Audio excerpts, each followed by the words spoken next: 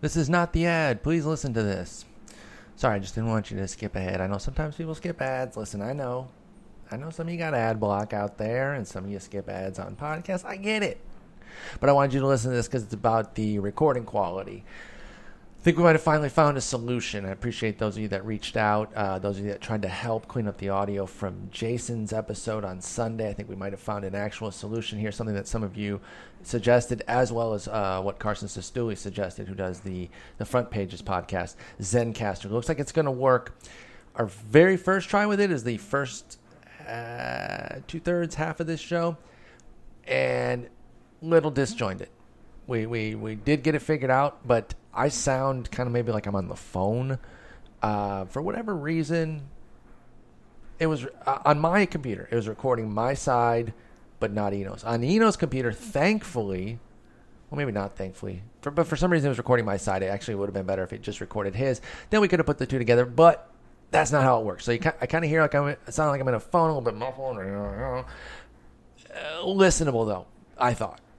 Like, I'm a podcast listener, too, so I get the fact that some of you have probably heard the bad quality on some of these and just said, can't listen, can't do it, won't do it, to quote Mike Singletary. But I get that, okay? So when I say listenable, I'm saying, okay, it's not at peak, but you can certainly hear my points and all that. Eno sounds crystal clear, right?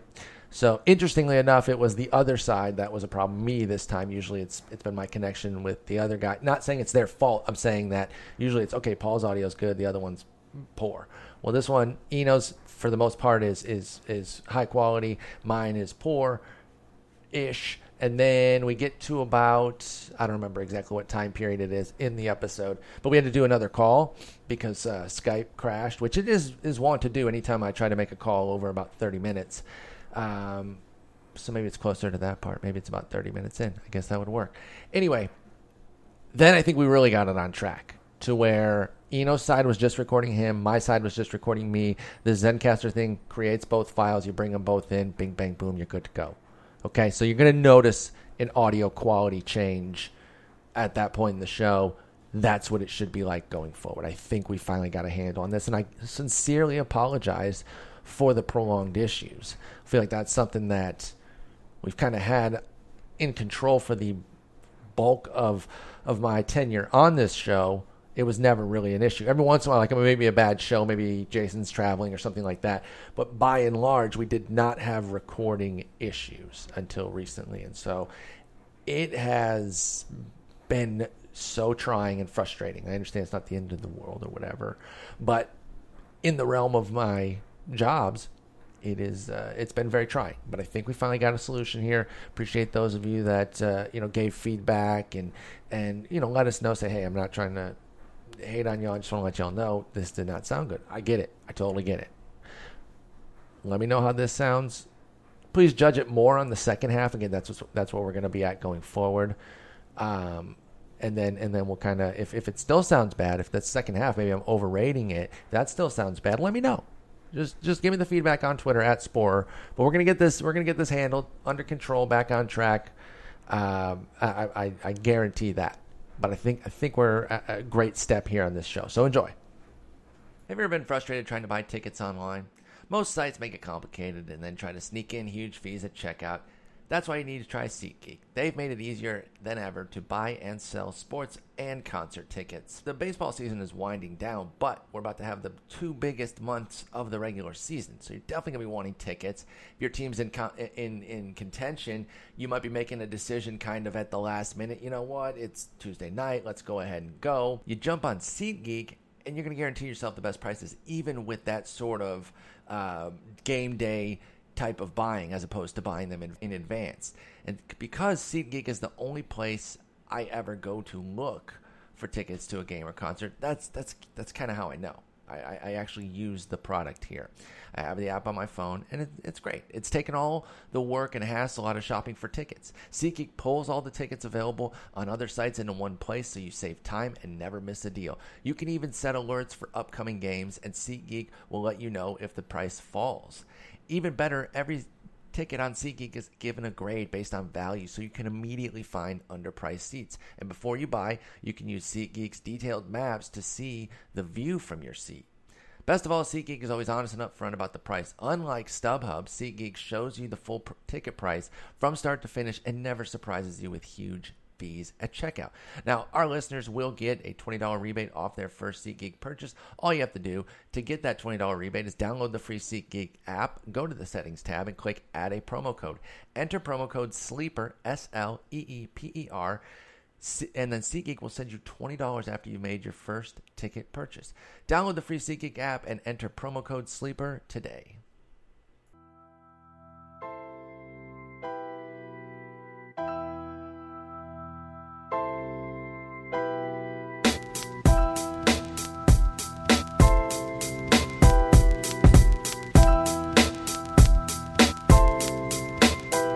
Welcome to episode 386 of The Sleeper and the Bust. It's Friday, September 2nd, and we're desperately hoping that this audio recording works. My name is Paul Sporer. I'm joined by Eno Saris. Eno, how's it going?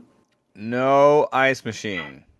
No ice machine. We do have a barking dog. It's always something. There's always Sleeper something. and the Bust lately. It's like the hullabaloo. Yeah, I mean, we got something going on. There'll be some construction going out of one of our apartments or your house on Wednesday. Jason will be in an airplane on Sunday or something. It's going to always be something. Let's just let's go with that. But hopefully this is working. We're trying a new thing with the recording here, using something called Zencastr that a couple of listeners suggested, and what Carson Sestouli uses. So if it's good enough for Carson, it's probably not good enough for anybody, but we're going to use Carson's suggestion just the same. Hey, we're on these Blue Yeti microphones because Carson suggested them. So well, listen. So he does, blind squirrel acorn sort of situation there. But I do love Carson. The Blue Yetis are amazing, and so hopefully they are being picked up to their proper levels, because it's definitely not the recording instruments that we're using. Right now, it's been the software. So let's just dive right in, okay? We're doing one of our player episodes. We're not focused on one particular through line. Got some players from you, got some players from Twitter. Let's dive in. Let's start with Reynaldo Lopez for the Washington Nationals. Starting pitcher, a prospect of some acclaim. If you're not super familiar with prospects, you know the Giolitos, the Benintendis, the Moncadas, you might not know Reynaldo Lopez. He's a top 100 guy. But I know, a couple leagues I'm in are a little bit shallower. Some people in my league not familiar with the top 75, the top 90 type of guy. So he makes those lists. He's a nice arm for sure. Haven't seen huge results from a ERA and WHIP standpoint. But what's going on with Reynaldo Lopez? Is there any chance he could be an asset down the stretch? I think the biggest question is his role. Yeah, he's going to get the innings. Yeah, and is he going to start the? I guess there's a secondary question is his stuff. But I've watched him some, and it's a true 96. It's a real nice fastball that I'm not sure where the funk comes from, but there's a little bit of funk to it that hitters don't really see it that well,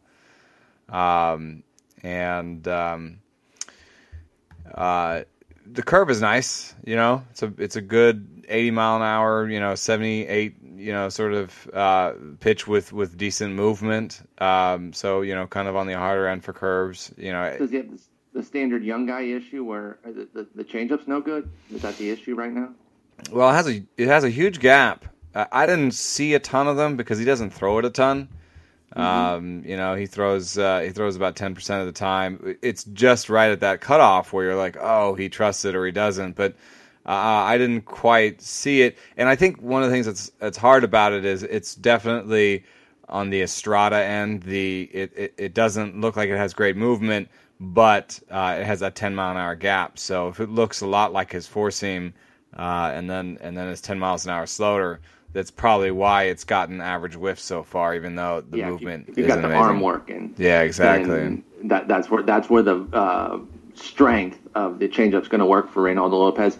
It's a straight platoon split right now, which is why I asked about the changeup. You look at him 193, 290, 370 against. Oh wait, excuse me, it's the reverse platoon split for Reynaldo Lopez. I had these flipped here. He is murking lefties. That 193, 290, 370, that's against lefties. righties are obliterating the right-hander. 380, 455, 510. I actually got 2 hits off of him.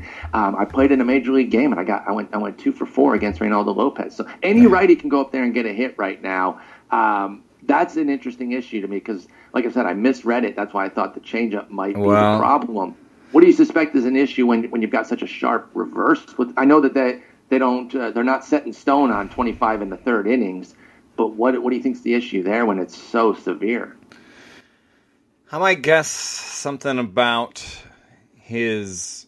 I might guess something about his curveball maybe popping up, or he's wrapping the curveball for more movement, something like that. Because the line drive rate on his curveball right now is almost 50%.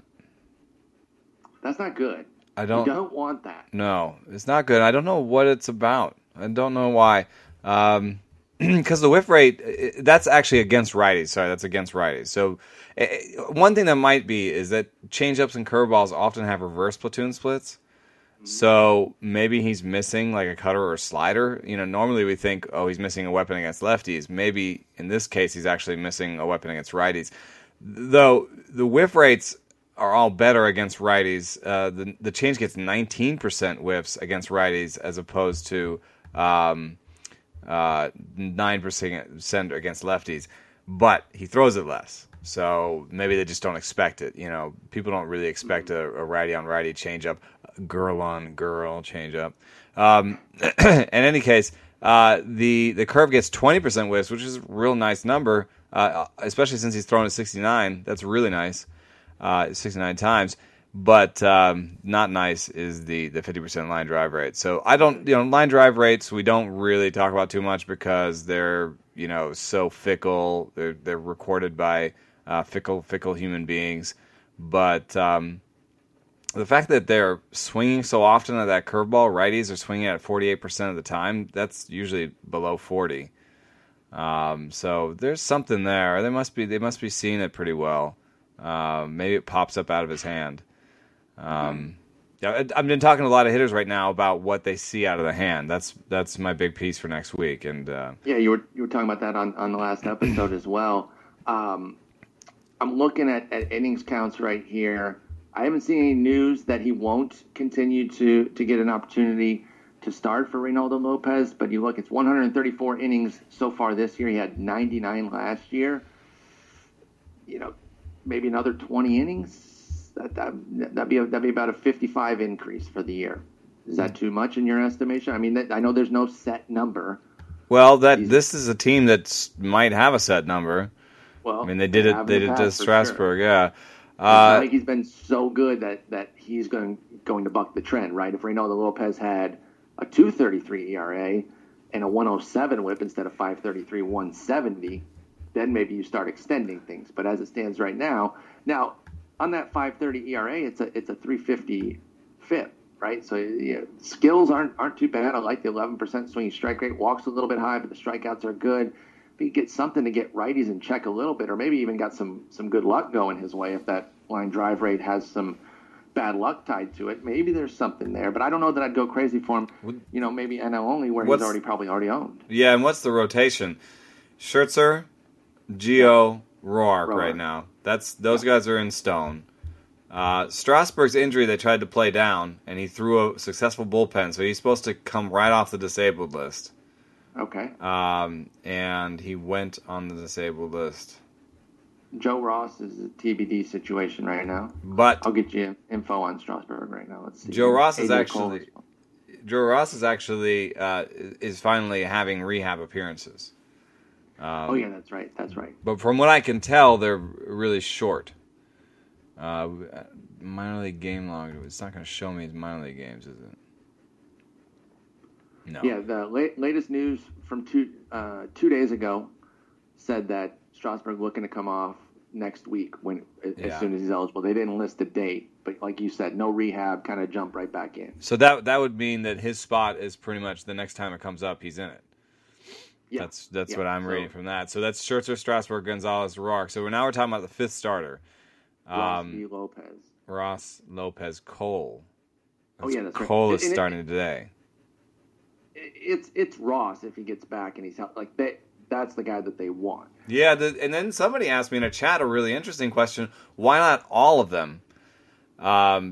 Because the Nationals have their top 3, and probably their top 4. So it's more interesting to them to really know how these guys can do in 2-inning stints, probably, or 1-inning stints. That would be interesting. That would be really smart if they used the Cole, Ross, Lopez trio as a bullpen game, getting all of them in, trying to mix it up a little bit, sell it to them, saying, "Listen, you guys want to make this playoff roster? It's going to be out of the bullpen. Ross, what's the point?"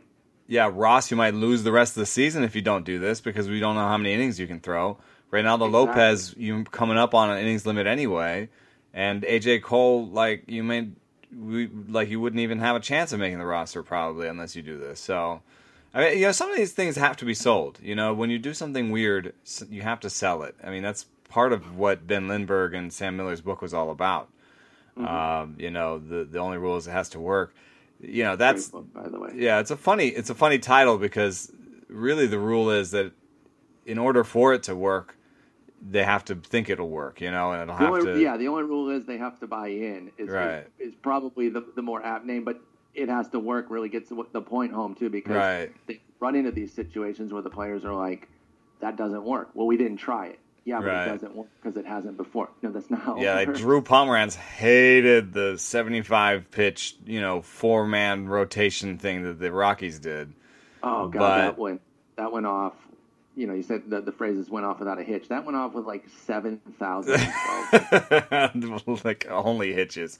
The thing is though, if you had gotten Drew Pomeranz right when he was drafted and said, we're doing this in the whole organization. It's the way to get to the majors. Everyone has to do it, and probably not so much like a strict pitch count or anything. But I would, for me, it would be a 6-man rotation, and I would just say, all of you guys don't have any innings right now. You're all coming out of college with 7,500 innings at most, right? And you could spend your next 4 years trying to build up innings and get ready for the majors. Or we'll cut that down for you and get you to the majors faster. Except it's going to be, because you're going to be going for 160 innings or 170 innings, and we're going to have a 6-man rotation. There's tons of minor league organizations that have 6-man rotations anyway. So you just sort of say, well, this is the new norm for everybody. There's 6 starters. You'd have to figure out how to work your bullpen, and it would be better if you had one more roster spot. If it was 26-man rosters or whatever, but. I think you can make it happen, especially if you had a fireman, a 7th rotation guy that was on your staff that was that could come in and soak up innings every 2 or 3 things, because you'd have to think about your bullpen a little bit differently because you'd be one guy down, But I think you got to have that guy ready to go a couple innings. It almost takes some reshifting of the bullpens too to maximize their innings instead of just that 1 inning late in the game. They got to understand maybe you have to come in a little bit earlier. Maybe you have to go 2, maybe 3 innings if you're really dominating, things like that. Yeah, and probably not a great team to have you couldn't have 2 loogies on that team. You'd have to have more like Andrew Miller as your loogie, where he can actually pitch to 3-4 batters. And you're not taking in Javier Lopez and throwing him against one guy and then taking him out, because you're not going to have that sort of luxury. But because any righty who sees him gets a 9,000 point OPS. Right, exactly. But anyway, so in this case, that would be a bad outcome for us, if, trying to use these players. So I think we're really rooting for, if we want one of these guys to emerge, is Joe Ross. I mean, AJ Cole today, if he had a good start, could be the guy who's I'm the 5th starter. Joe Ross is, going to go to the bullpen, and Reynaldo Lopez is further on down in the bullpen. So, I think that's maybe one of the most likely, and then the second most likely tied for that is Joe Ross is the 5th starter, and Lopez and Cole are in the bullpen. So none of those 2 scenarios really points to Lopez figuring in much. I think that's fair. I think the Twitter user that asked about him kind of wanted just a review of what we've seen so far, maybe what the outlook is going forward. Is he somebody, Reynaldo Lopez, that you see sticking in a rotation, whether it's something that they move in the offseason to strengthen the team now, or keep him as a young guy because they're going to start losing some of these veteran types? Lopez, a future starter for you? Got enough? I think so. You know, it's not. It's the bigger your curveball, the more likely you are to have a reverse platoon split on it. And the smaller and more power your curveball, the more it's like a slider, and then it has traditional platoon splits. So, you know, his is 3-3 basically, which a big roundhouse like a Wainwright is like 6-6. So, you know, and those big ones are usually like 75 miles an hour, and Lopez is close to 80. So I would call his a power slider. It's not a power slider like Lance McCullers or anything, but he's a nice fastball, what I would call a power slider. And the change, you know, it's a little bit straight, but it looks decent. What we've got here on a team level is that Gio Gonzalez has an option for next year. I don't know what the actual number is. Well, I can figure that out too. I'm right here. Gio Gonzalez is $12 million.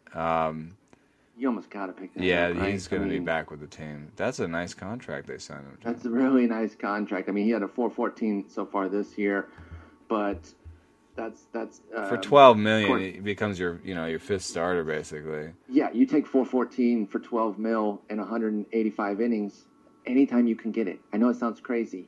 $12 million, just that's what $12 million is. That's better than $12 million. And they have the most expensive one too, and Roark is just entering arbitration, so it's a tough rotation to crack. But we know that teams use 10 starters on average. Joe Ross is already having shoulder trouble. I think on stuff. This is an interesting question. Who's ahead? Who's ahead for the seventh starter, sort of on the depth chart in general? Lopez or Cole? Who do you like better? I know you like Cole a little bit. I like Cole. I do like Cole. I'm going to stick with Cole. I still think there's something here. You know, you look at his numbers right now. Don't get hung up on the home run rate, folks. It's 2.1, but it's 12 2/3 innings. That's 3 homers. Mm-hmm. You know, the interesting thing this year, though, is he's gone more to, and again, it's 12 innings, but from slider changeup not using, or slider curve not using the changeup as much. Maybe because it's faster and there's not enough split between the fastball. He's 91 to 84. Whereas last year he was 91-81. So I don't know. I still think there's something here. He's only 24 years old. I'm gonna go with Cole. I'm not completely off of Lopez, but Cole for me. Yeah, he's had such an interesting background. Cole has, because at points he was 94 miles an hour. Yeah, and I remember that. That's what really got me in on the Cole train.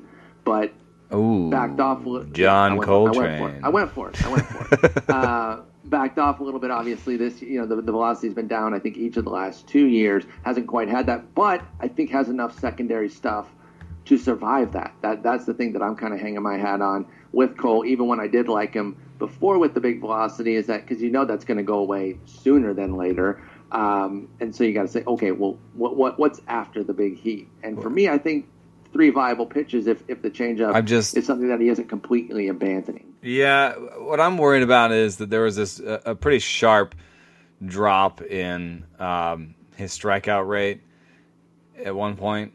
So, like, when he first got to Double-A, when he was... The upper minors got him. Yeah, I guess so. Except that first time through, right? The Double-A, he had it. But then that next year... 45 innings, though. It could have just been a small sample. But I'm worried that he lost the velocity between 13 and 14. Because he went from... In 2013, his first taste of Double-A, he was striking out 28% of the guys. But it was only 45 innings, but still 28% of the guys. And then his next time in Double-A went down to 20. And he hasn't really been above 20 since. No, he hasn't. You're right. He doesn't walk a lot of guys. And so he does not walk a lot of guys. We got to see that, because I look at the home run rate. I say don't worry about the 12 2/3, but you look at his AAA and he allowed 1.2 in Syracuse and the International League. So that's a little bit alarming. I'm gonna stand by Cole right now, it's not a free and easy path to success right now. It looks It's more just- like a 4-starter, but a viable one at that. Right. And Ronaldo Lopez, I mean, to be fair, to compare them, side by side, Ronaldo Lopez was more of a 20% guy until of a big spike in AA this year. And his big spike in the other direction came in 76 innings. So it's not like, it's not there's a possibility these are sort of two trains passing the night in different directions, basically. But, we don't really know that. So, I do say that the projections for Lopez are a little bit more interesting in terms of having 8.5 strikeouts per 9, 3.89 ERA, whereas the Cole projections are more over 4 ERA with a 7 strikeout per 9. I think that's reacting a little bit to the high minors work from Lopez versus Cole. But really nice for the Nationals, man. I mean, two of the best pitchers in the majors at the top of their rotation, and then viable candidates all the way through, and then there's 6 and 7 guys are we even talking? Are we talking 7 and 8? Yeah, we didn't say word one about Giolito yet. Right. That's kind of the beauty of what they've got there. So they go Scherzer, Strasburg, Gio, Roark, Giolito, Lopez, Cole. That's 8 starters right there. The Magic goes in and out for speaking of Magic. The Magic goes in and out for Roark a little bit. And so, he could maybe be out of the rotation again. But, wow, woof on the projections on Giolito. Jeez. They're crushing him now? Yeah, is that because of the 16 Major League innings? It's got to be. It's got to be. His nothing else. AA and AAA numbers are fire. Exactly. I mean, but you're looking 16 innings, 9% strikeouts, 15% walks, 6.6% swinging strike, 2.5 homers per night. Again, small sample, but all horrific. And that's what's in. And now the projections are 4.5 ERA for him. Nice. So that's weird, dude. I mean, the numbers are going to be as fickle as like Joe Sports Fan that calls the friggin' Giolito's a bomb. He's got 5 ERA. Here's what I got a solution. Okay? Trade him for Mike Trout. Trade Lucas Giolito. He's a big prospect. I saw it on the interwebs. You trade him for Manny Machado. Get him to throw in Jonathan Scope. I don't want Daniel Murphy. I saw him make an error the other day. That guy's he's hitting like 950. I don't care. Made an error. Get him out of there and throw in Scope, and probably can get Bundy for Giolito. Let's get that done. Manny Machado, Jonathan Scope, and Bundy for Giolito. I fixed the Nats. I'll hang up and listen to what you have to say. First time, long time. No, I don't know. I don't know what they'll do. It does seem like there's a trade, sort of budding there.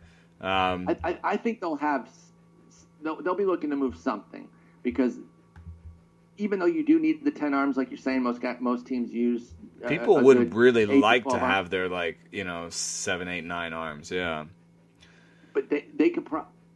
I don't know what the rest of their Washington Votto situations are. Make a run at Votto. Yeah, because you got to still pay Zimmerman though. Do you throw Zimmerman? Is Zimmerman going back in that deal? Do they? Oh man, they're paying Zimmerman forever. That's weird. I think we're having technical difficulties. Stand by while you hear this music.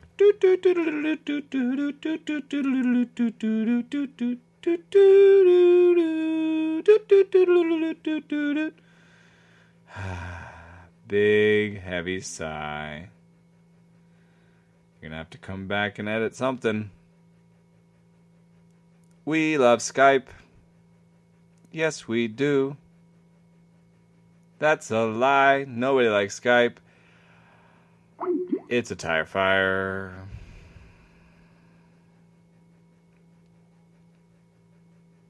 What do we do when the Skype runs out? What do we do? Why don't you call me back? The sound of one hand clapping is a man losing his mind. That's what happens when you have a recording microphone and one person by himself. Oh, and here is Paul to rescue me from my idiocy. Hey. Yes. Hey. What? Were you talking that whole time? Yeah. My Skype exploded. Yeah, It is. You will enjoy the Zencaster. Oh, I can't wait to hear it. Oh my God, Ryan Zimmerman is under contract until 2019 for lots of money. That's what I'm saying. Oh, so, I forgot about that deal. Not a great deal. Send Zimmerman back feasibly, and why would they want Zimmerman? Well, maybe you shave some money off. So you shave some money off of Zimmerman's deal, and you give the Reds basically a $10 million first baseman, and you give up Giolito because they think Giolito's a stud. And you got to give Giolito if you're going to do it, right? You have to. You give him Wilmer Difo or Defo or whatever, and you give him. I mean, it just depends on how much the Reds don't want to pay Votto, right? Yeah. So. But I don't know. That's enough roster rating about the Nationals. I mean, these guys might win it all this year, so let's just move on. Let's move over to our guy who we haven't brought up in a while, and we're not trying to be fair weather. We weren't just pumping Ozuna when he was doing well. We did kind of have him off the radar a little bit. He wasn't doing a whole lot. Really brutal August that he just finished. He still hit his 3 homers. I look at everything though, and I see a 161 BABIP. I know that's got to play a role, right? I see, 16 strikeouts in 114 plate appearances. That's a 14% strikeout rate. That's great. I got no problems with that. I see the same thing on his walk rate, pretty much in line with what he does. Not a great 6% walk rate, but in line with what he does. All the skills are in line. 3 homers, that's the same thing that he had in July. You like a little bit more. You probably want to be a 5 homer per month sort of guy the way he was pacing. But Marcell Ozuna, ugly month. Anything that you're concerned about, or just an ugly month that might have had some bad luck tied to it? Well, the ground balls came calling, and he started pulling the ball better this year and pulling the ball in the air, which is the way to hit for power, and that was all going well until August, when all of a sudden he started hitting 2 ground balls for every fly ball. And you don't want that. That's real bad because that hits right into a glove. So I don't know. That's partially it. I mean, recently there's been the injury, but that just happened. He had another diving play where he might have hurt his wrist, but they don't think it's a big deal, and they're going to try and keep him out there because they're still trying to win the wild card. I see some sloughing off in the average exit velocity. He was, steadily 92.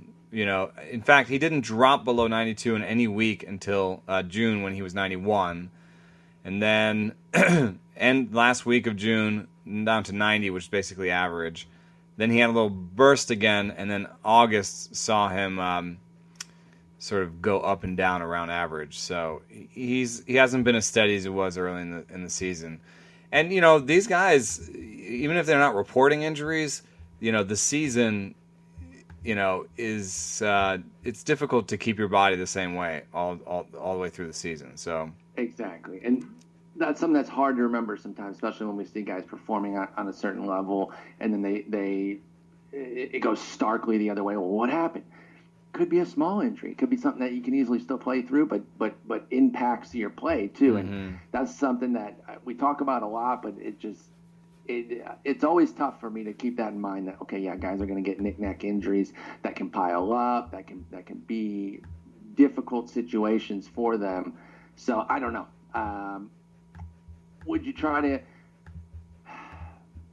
Is there any chance that Marcell Ozuna is available in some shallower leagues? Right, because 22 homers. Finding that this year with a 268 average, not very difficult, right? With the power up.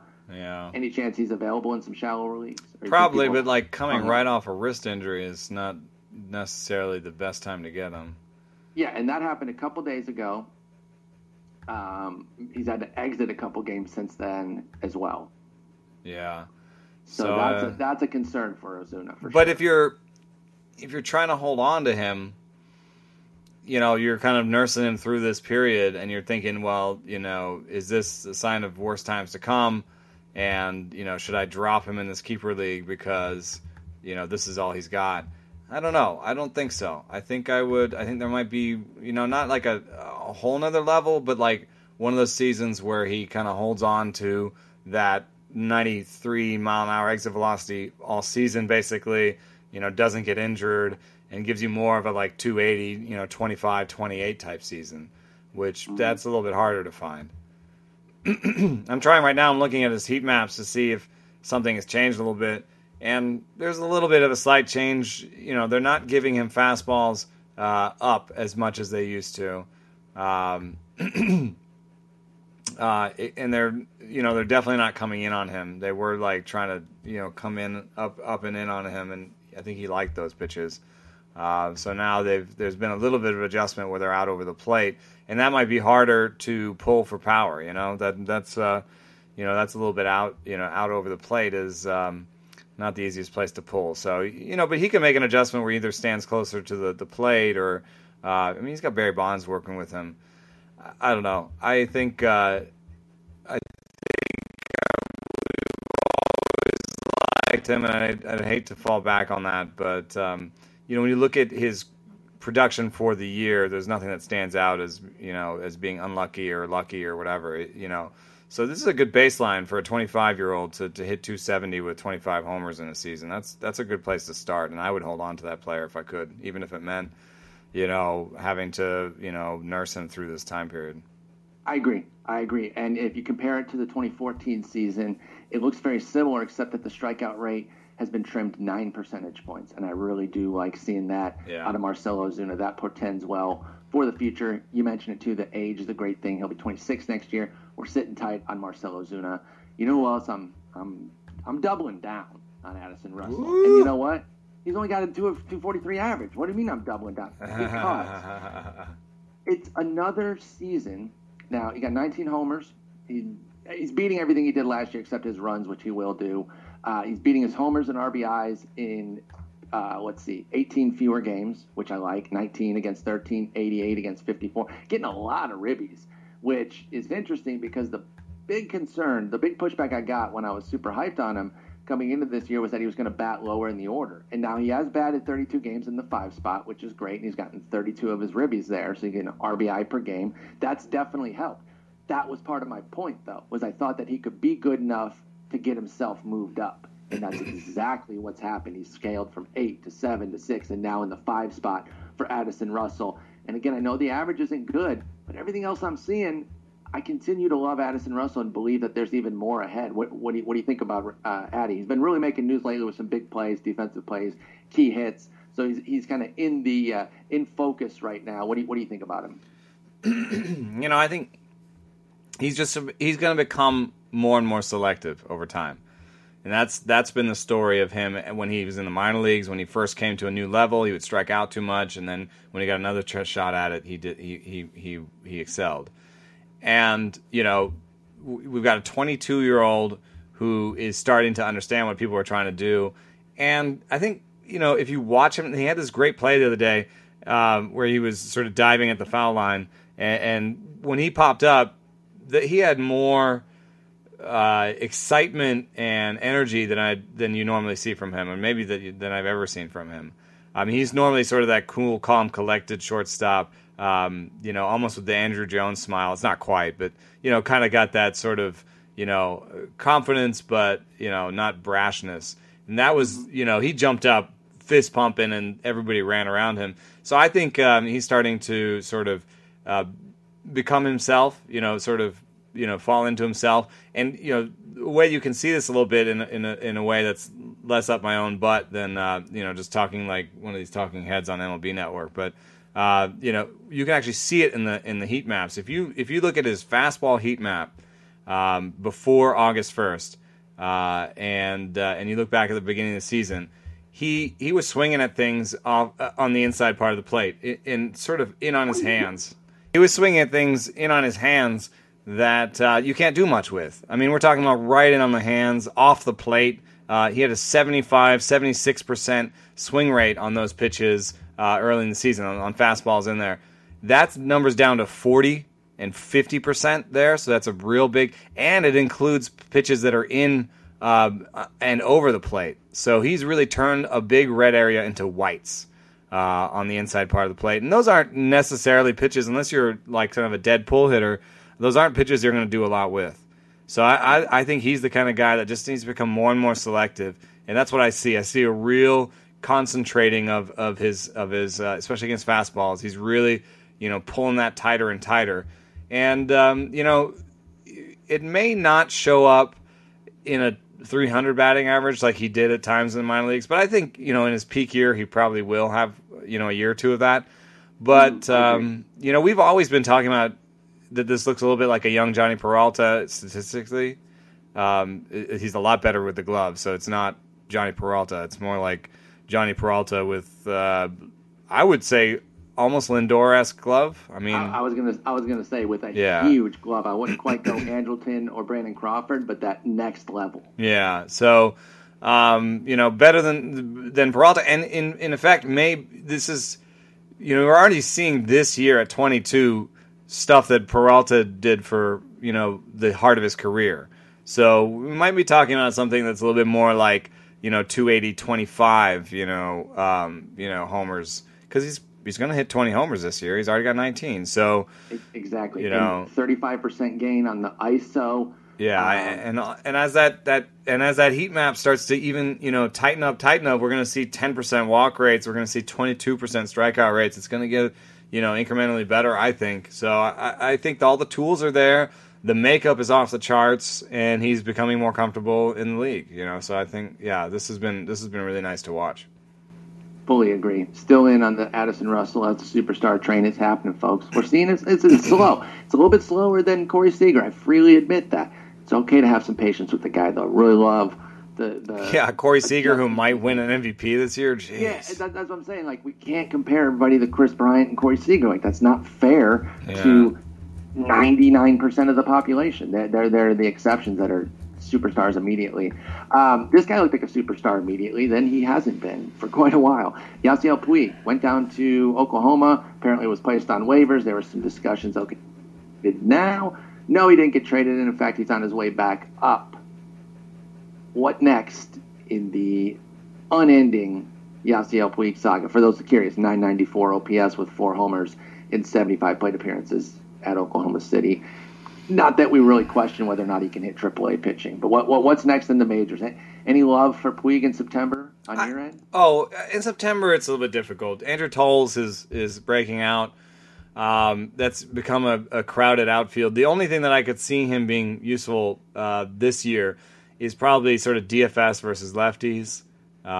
If the price has gone down in DFS, or in those deeper leagues where you've held on. I think I think that people were a little bit rude to him by looking at just this year's numbers and talking about Jeff Francoeur and how they're both righties with bad defense and bad plate discipline. That may be the snapshot of Yasiel Puig right now and what he's done so far this year, but that's not what he's looked like over his career. We're talking about a guy who's had at least average patience, and who is, has a 181 ISO for his career and has actually been, for his career, 35% better than league average. So we can't just put away those, first 2 years and say, oh, he's 25, he's over the hill. No. Well, what about this, though? Play devil's advocate, because I've always been a Puig guy. I loved him coming into this year. The detractors will point to that first year that he had. The first half was great, but since the All-Star break of that year, it's been pretty bad. So, why such a great start in 2013? Oh no, since the 2014 All-Star break. So he had the good 2013, and then since the 2014 All-Star break, he's been kind of dreadful. So good year and a half, and then nothing since. What's going on with the nothing since? Is it the off-the-field stuff? Is there a skills issue? I don't know what to make of him anymore, but if you're asking me if they should trade a 25-year-old with his talent, I think they'd be crazy to do so at any sort of discount. I think that's probably why it didn't happen, and they still have some hope. They just wanted to see what he was valued at. I don't know. Personally, I think if you took 2015 and doubled it for a full season, you would get 255 average, 22 homers, 6 stolen bases, and he'd be a valuable place. And that, I think, doesn't really capture his balls in play potential, because I think he hits the ball really hard. Mm-hmm. So I still think he's got, I've revised my my peak stuff down on him, but I still think that next year he could easily hit 275 with 25 homers and 10 stolen bases. Like that would be that wouldn't even be that weird. It wouldn't even be going all the way back to his excellence in his first year, because you can get 22, 23, 24 homers without having a 215 ISO. So, just with this 180 ISO that he's had for his whole career, I think you can get to 20 home runs. So, there's power there. There's patience in every year but this year. Maybe this year hasn't been great. Maybe he's pressing. Maybe there's a lot of things that could go on in 1 year. I'm not calling him Jeff Francoeur, but however, it's still this 1 year. And I think one of the reasons that the Dodgers were looking around was that Andrew Toles has stepped forward in the outfield. He's a lefty though, so you could still have Yasiel Puig platooning with Josh Reddick or Andrew Toles on the corners. So. That's I think what he will do actually, and I think that's still useful in the super deep leagues. I have an 18-team league where I could totally use a righty, right fielder right now because I lost Stanton, and I'm ready to plug him right back in against lefties. DFS, I think if the prices fell far enough. This is still a guy who has power potential, walks, stolen bases, and, could hit a few lefties really nicely in this last month. But, in terms of, picking him up in 12 and 14 teamers without seeing him play a lot, I don't see the playing time there really necessarily for him right now. Let's hit the other end of the spectrum and wrap it up here, heading into the Labor Day weekend here. Gary Sanchez could not be hotter, right? I mean, absolute fire right now. 374, 441, 798 with 11 homers in 99 at-bats. Monster. Fastest to 11 homers ever. What do we got here? I mean, we got to keep bringing up Gary Sanchez every once in a while just because he's so ridiculous. I wanted to say something because, a lot of people have been saying, oh, Kevin Moss, and who's that? Shane Spencer. Oh, yeah, and Shane Spencer. Come on. Come on. Dude, eye roll emoji. Yes. Go, no, don't do that. My eyes fly out of my head. They roll so hard because that is that's such a mischaracterization, and it shows, I don't know, a level of stupidity. That's dumb. It's dumb. It's a dumb thing to say.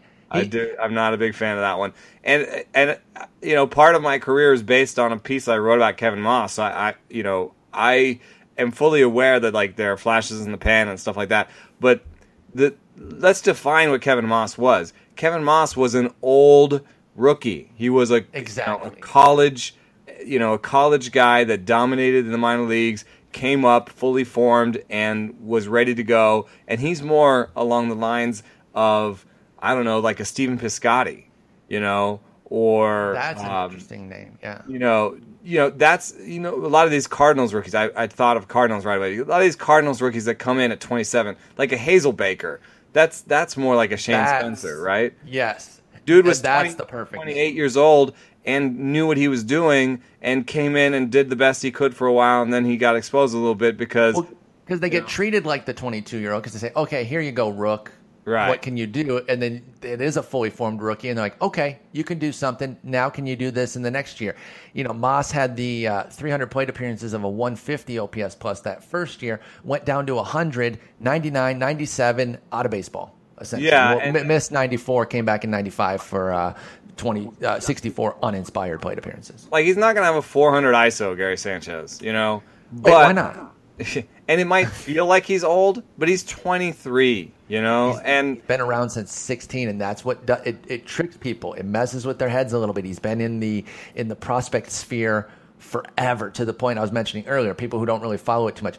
Even if you don't follow prospects that much, you've known Gary Sanchez now for 3, 4, sometimes 5 years. He was a top 30 guy in 2011, and again, that's the level that even a casual prospect person knows. They know the top 25, the top 30.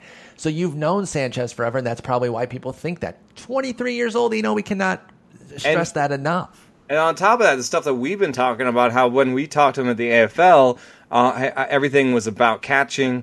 and about his defense and framing and all that stuff. So, the reason that he's been kept in the minor leagues is not necessarily his bat. He's never had a year where he had even an average year with a bat in the minor leagues. I mean, he's been mostly 30 to 40% better than his league everywhere along the way. So it's not like a stagnating bat or whatever.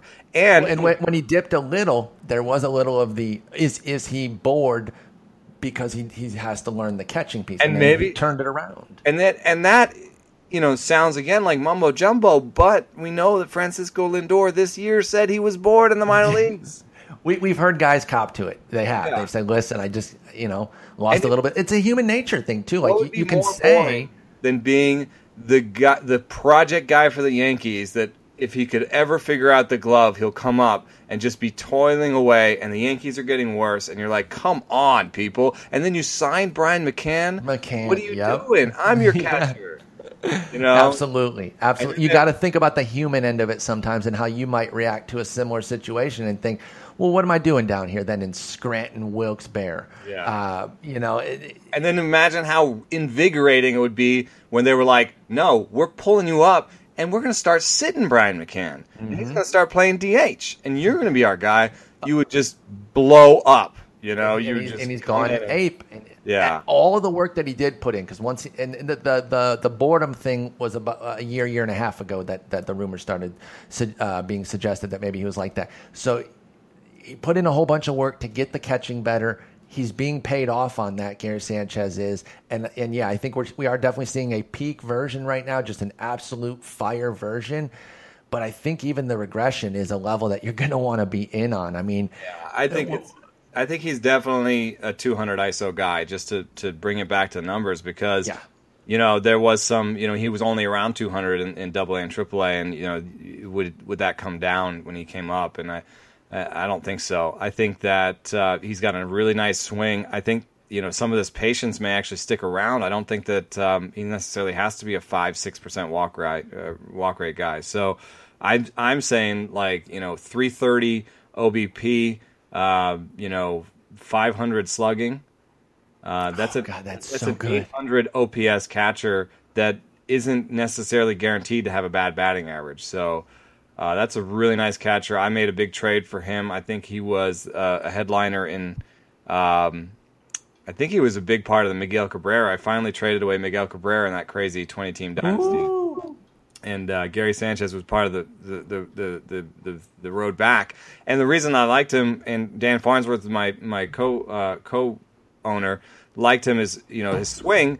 And even though, and catcher's a little bit undervalued or overvalued in this league because we only have one catcher in an 18-team league. However, if you have a great offensive catcher, other people don't.